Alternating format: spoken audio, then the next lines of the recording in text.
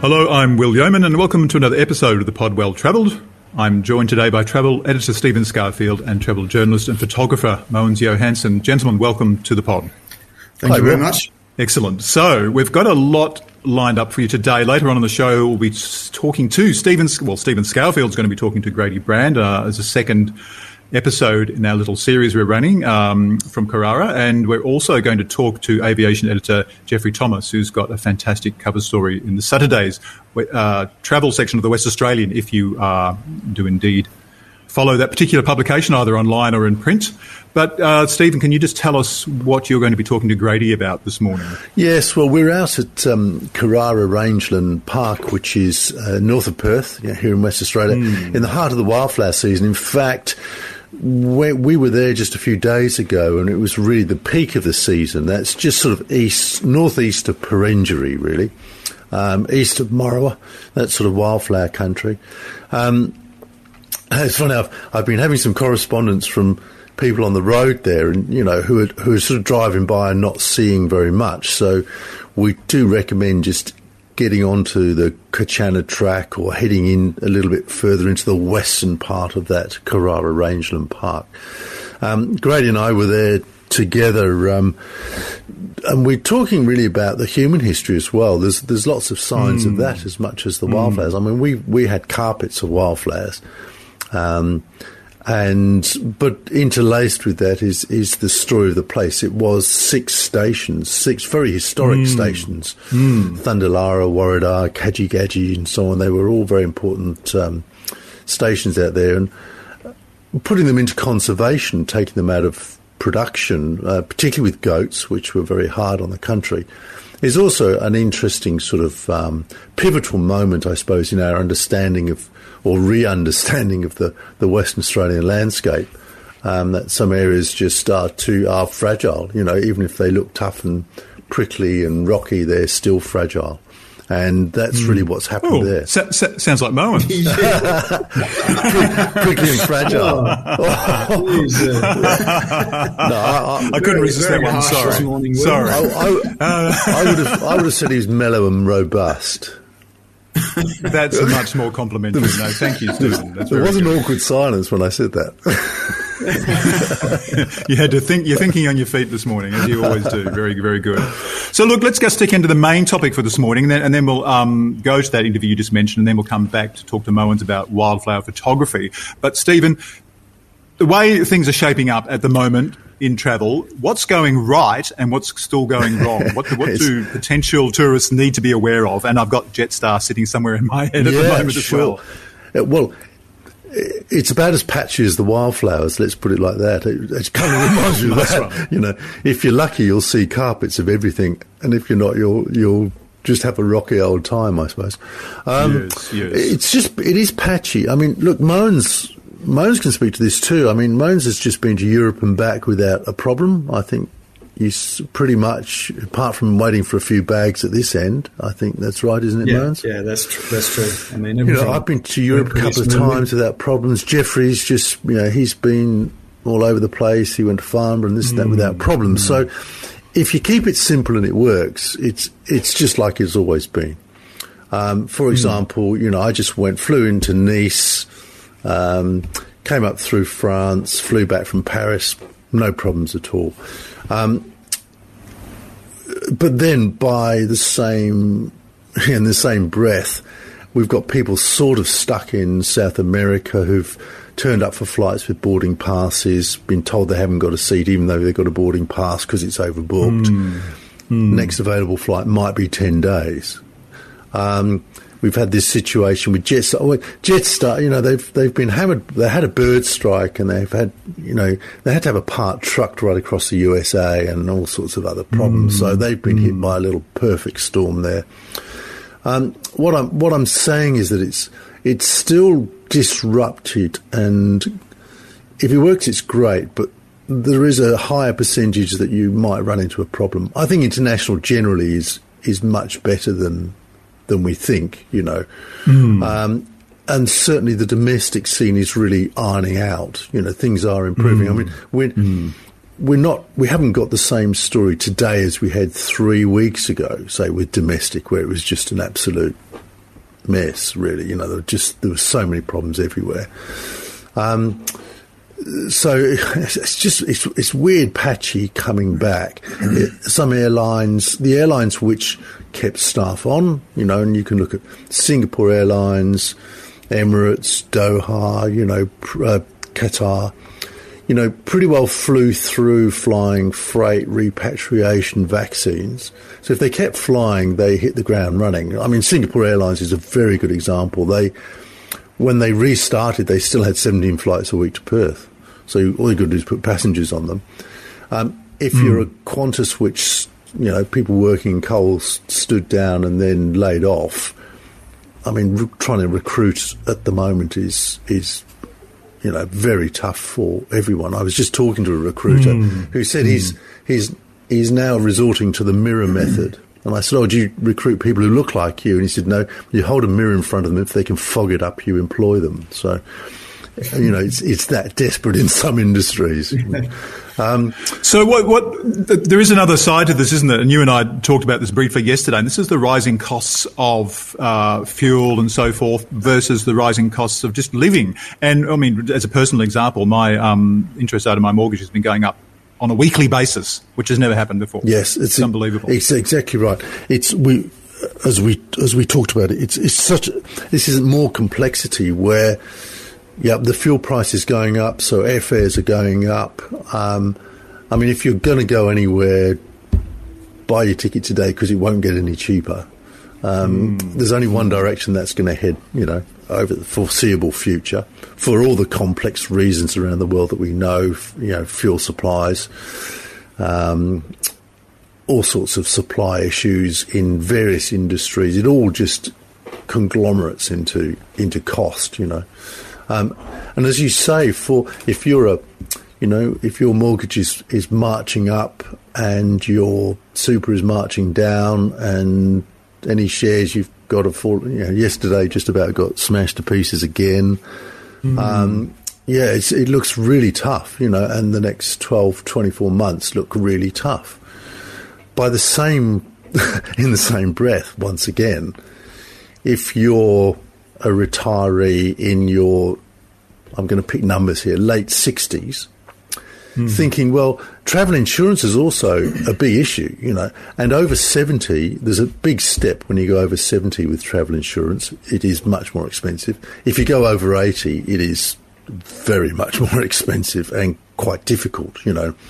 So travel insurance has become, it's available for everything. It's available for COVID cover. They've all got that now, pretty well all got that now. But the cost is a factor. So if you're in your late 60s and you've had the last 3 years, you know, you promised yourself you were going to travel, you retired at 65, you're now 68, you haven't spent your travel budget for the last 3 years, what's going to stop you?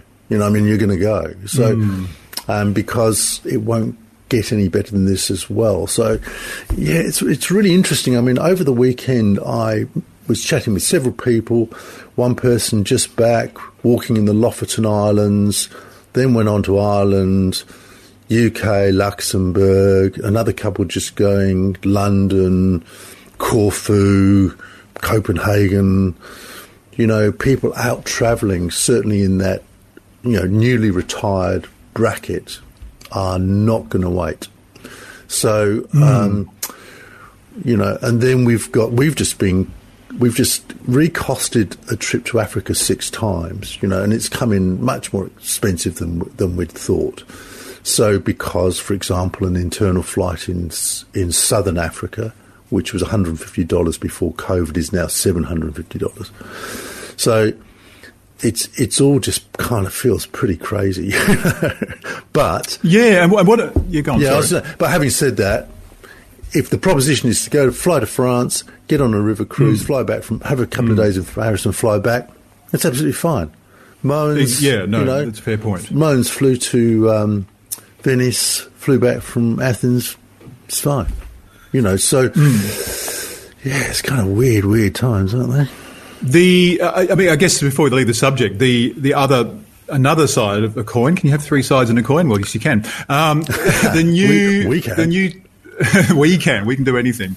The new Tourism WA campaign, I think it's been launched today, Empire of the Sun's Walking on a Dream is used in that. I'm just interested about this whole idea of marketing Western Australia to the world, which is, of course, a great idea, but a lot of people in the rest of the world actually can't afford to get here at the moment because they're too worried about paying their gas bills. Yeah, it's long haul, isn't it? It's, we are the definition of long haul. We're the last stop on the bus route, and despite having direct flights from London. Look, one of the disgraces of this place is that there's no flight to Uluru. There's not even a flight to Alice Springs now. To get to Alice Springs, you've got to go through Melbourne as I'm going to find out tomorrow. Actually, I'm going via Adelaide, which is not quite Adelaide. So bad. But it's an absolute disgrace. You've got direct flight in here from London. You should be able to fly to Uluru as you used to fly to Uluru with Qantas. If you're going to really market it as a destination, people aren't going to just come to Perth. They're just not. You want to fly onto Uluru, the Reef, the Opera House, absolutely. Back out through See Perth. the sights. If you're going to come this far, you'd be wanting to do everything. We've got such a disconnect with Central Australia that I say it's just disgraceful. So it's a song, and that's all good. to compete in the world, as an international destination, you need to throw so much money at it. So much money, because everybody's doing this.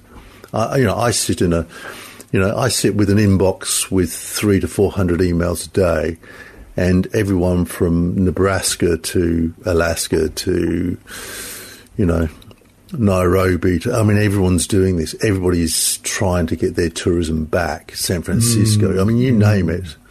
And some countries and regions and cities are throwing huge amounts of money at it. So everyone's competing, and we're competing in a world that's now very, very busy, and as you say, and pretty nervy, for long haul. That's VFR, visiting friends and relatives, will keep us, is very important to Western Australia. So there'll be people coming in and out for sure, but so it's a tricky time to launch to be fighting an international campaign, I think. Indeed. Well, watch this space. Okay. Well, look. Let's take us to more pleasant climes, and we'll join you and Grady at Carrara.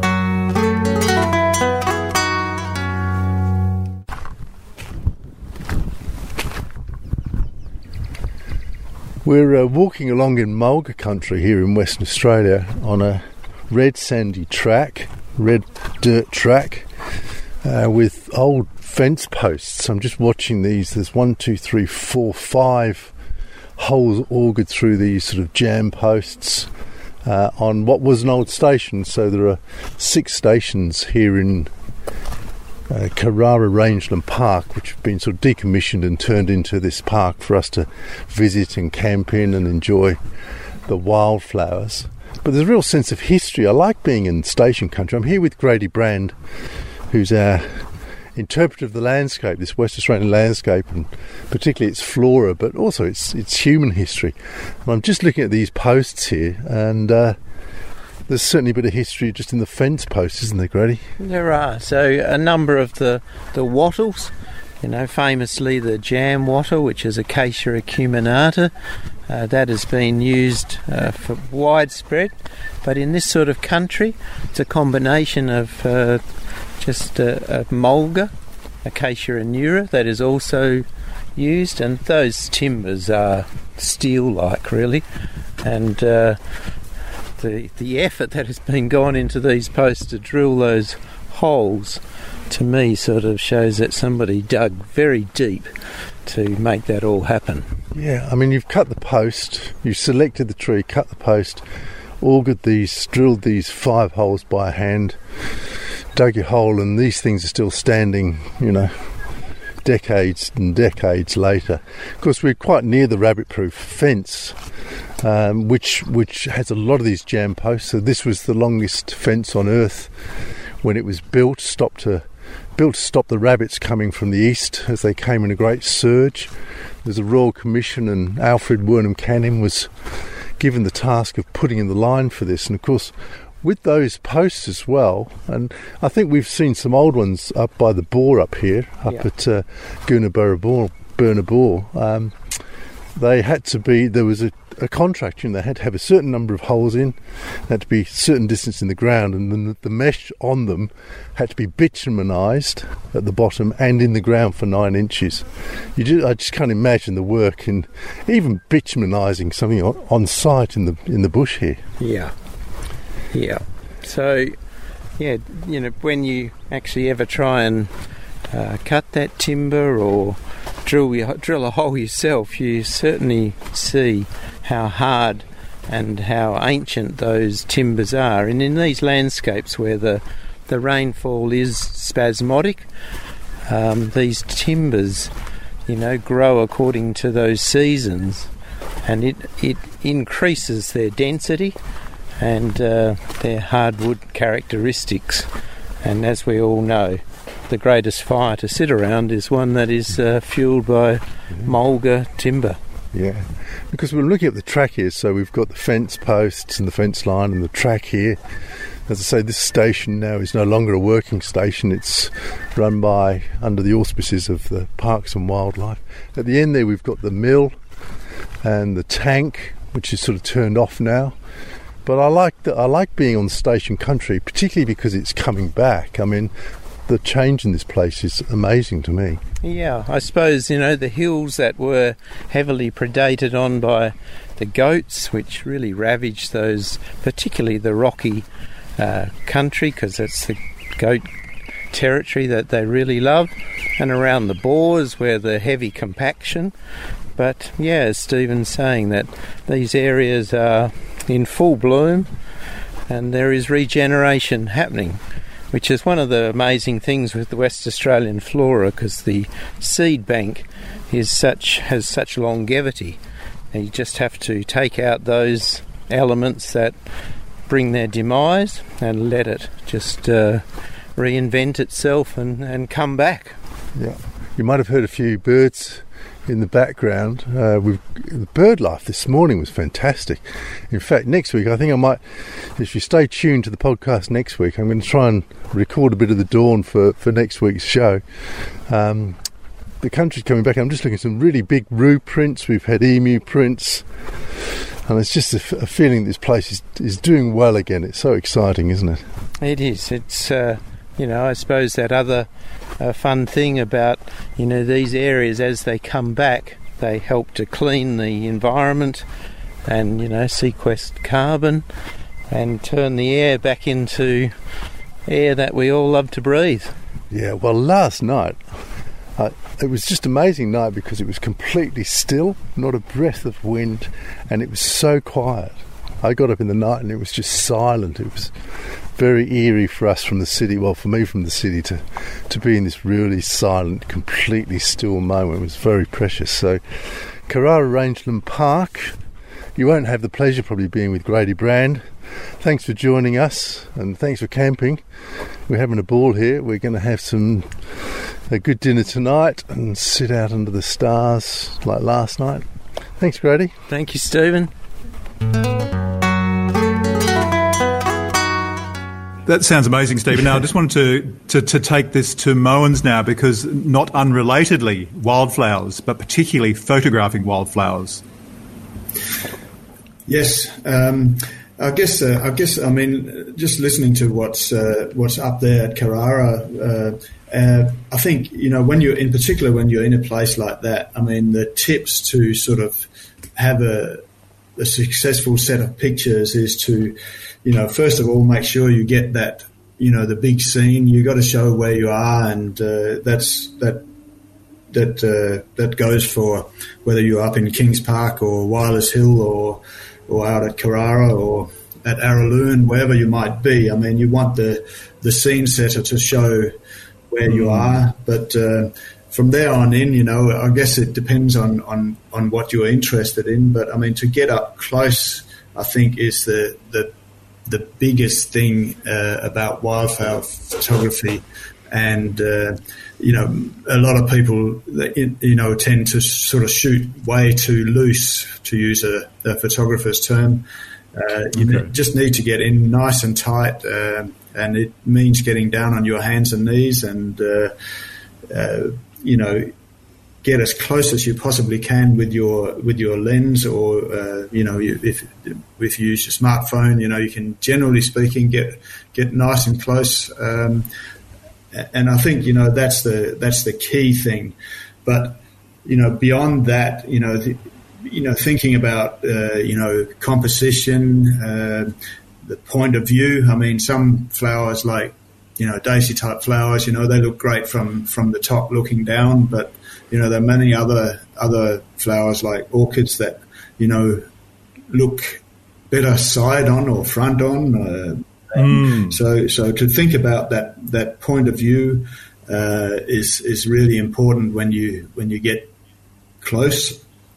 And also, think about backgrounds and distracting objects that might be in the background. So, sometimes, in particular, when you're shooting detail shots, you can sort of gently push things out of the way and sort of tidy up the frame of or what's in the frame. So that's definitely worth doing. In particular, when you find sort of if you find a beautiful looking orchid and they can be difficult to find, so you want to make sure that you get the best possible picture of it, and the point of view and tidying up what's in your field of view is important. I think think about the lighting. Is it better if I go around and shoot slightly into the light to get a nice even light on the flower, or does it look good in full sun? There's a lot of little sort of things that it pays just to pay attention to when you're shooting that sort of macro photography. I know, absolutely. Mr. Stephen, you're obviously an accomplished photographer as well. Anything you would like to add to that? No, I think Moans is the man. He's got all that sorted out. I must say that I've been having this conversation with readers lately. The next, I can't wait to get the next phone. Whereas people might be reluctant to buy the next phone. My phone's fine. The advancements in phones, even just with my iPhone, between the 13 Pro and the 12 Pro, of course, is the macro. And it's fantastic. The macro in the 13 is amazing. So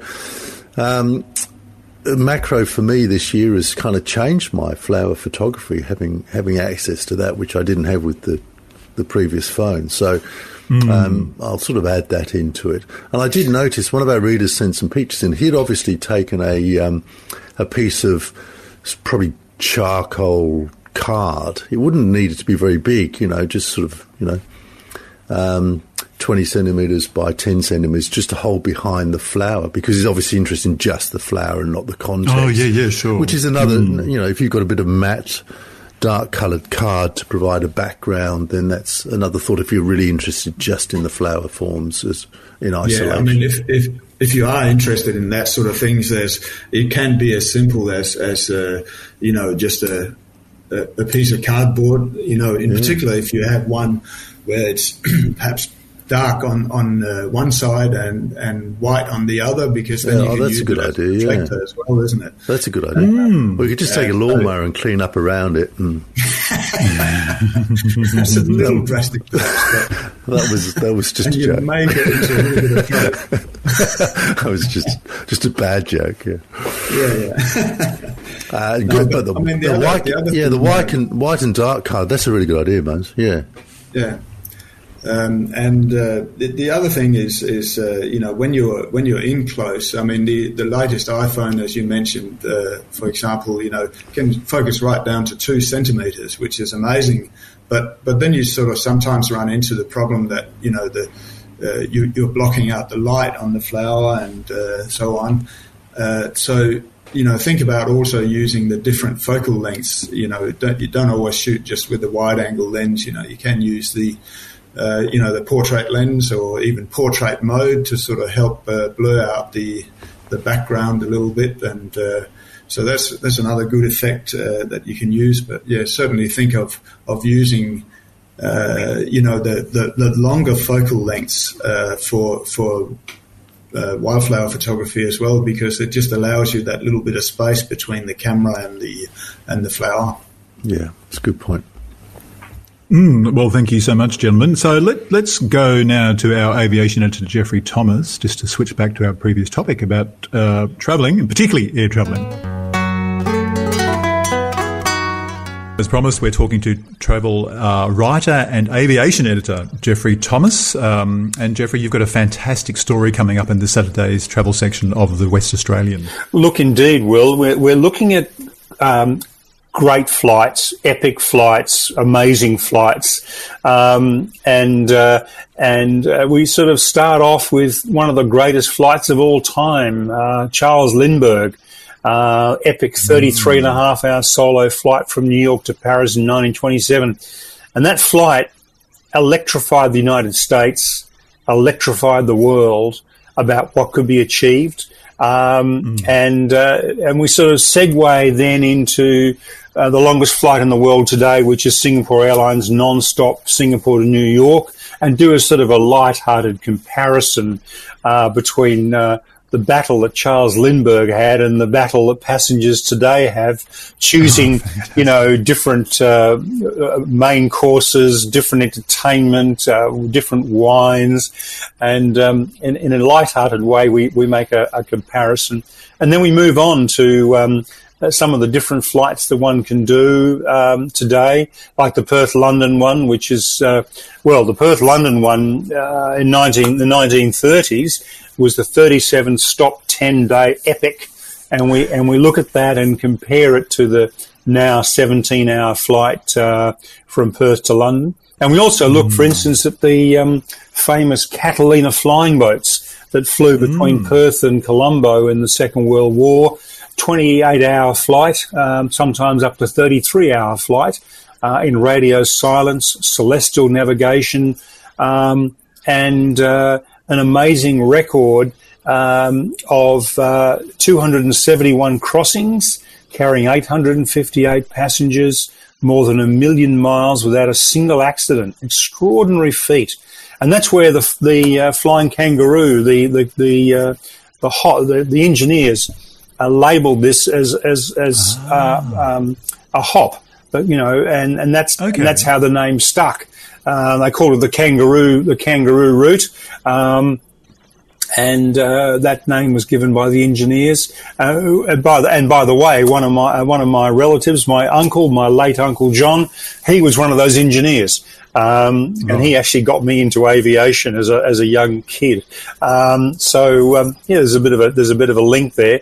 And then we sort of move on to the Antarctic flight. So there's lots in there.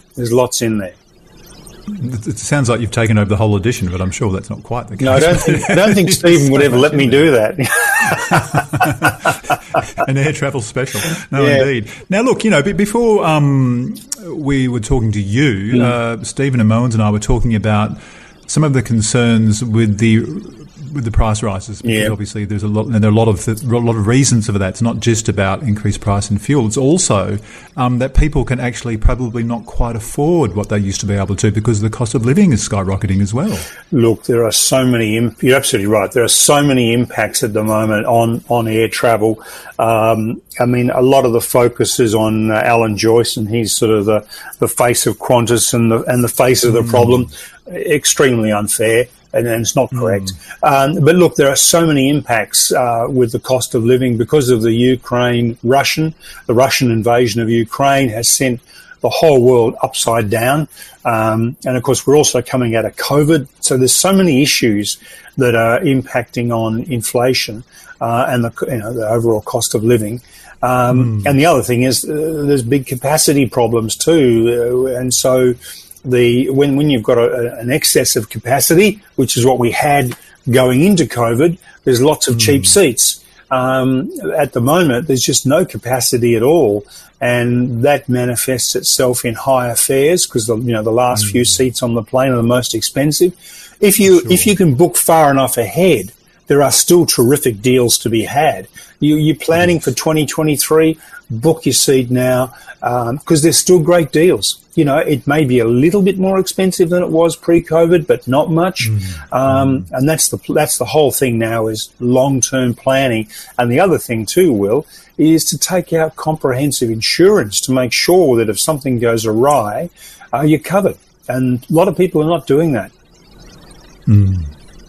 Yeah, no, there is just so much going on at the moment, and I guess that's what we were talking about too. It's still a bit of a bumpy ride. Look, there is a bit of a bumpy ride, and there's a bumpy ride everywhere at the moment. But yes, but with a bit of planning, a little bit of planning, you know, a bit of foresight, look ahead, you can still get some terrific deals. And I've been doing a lot of research into this, and you know, I'm surprised how good the fares are.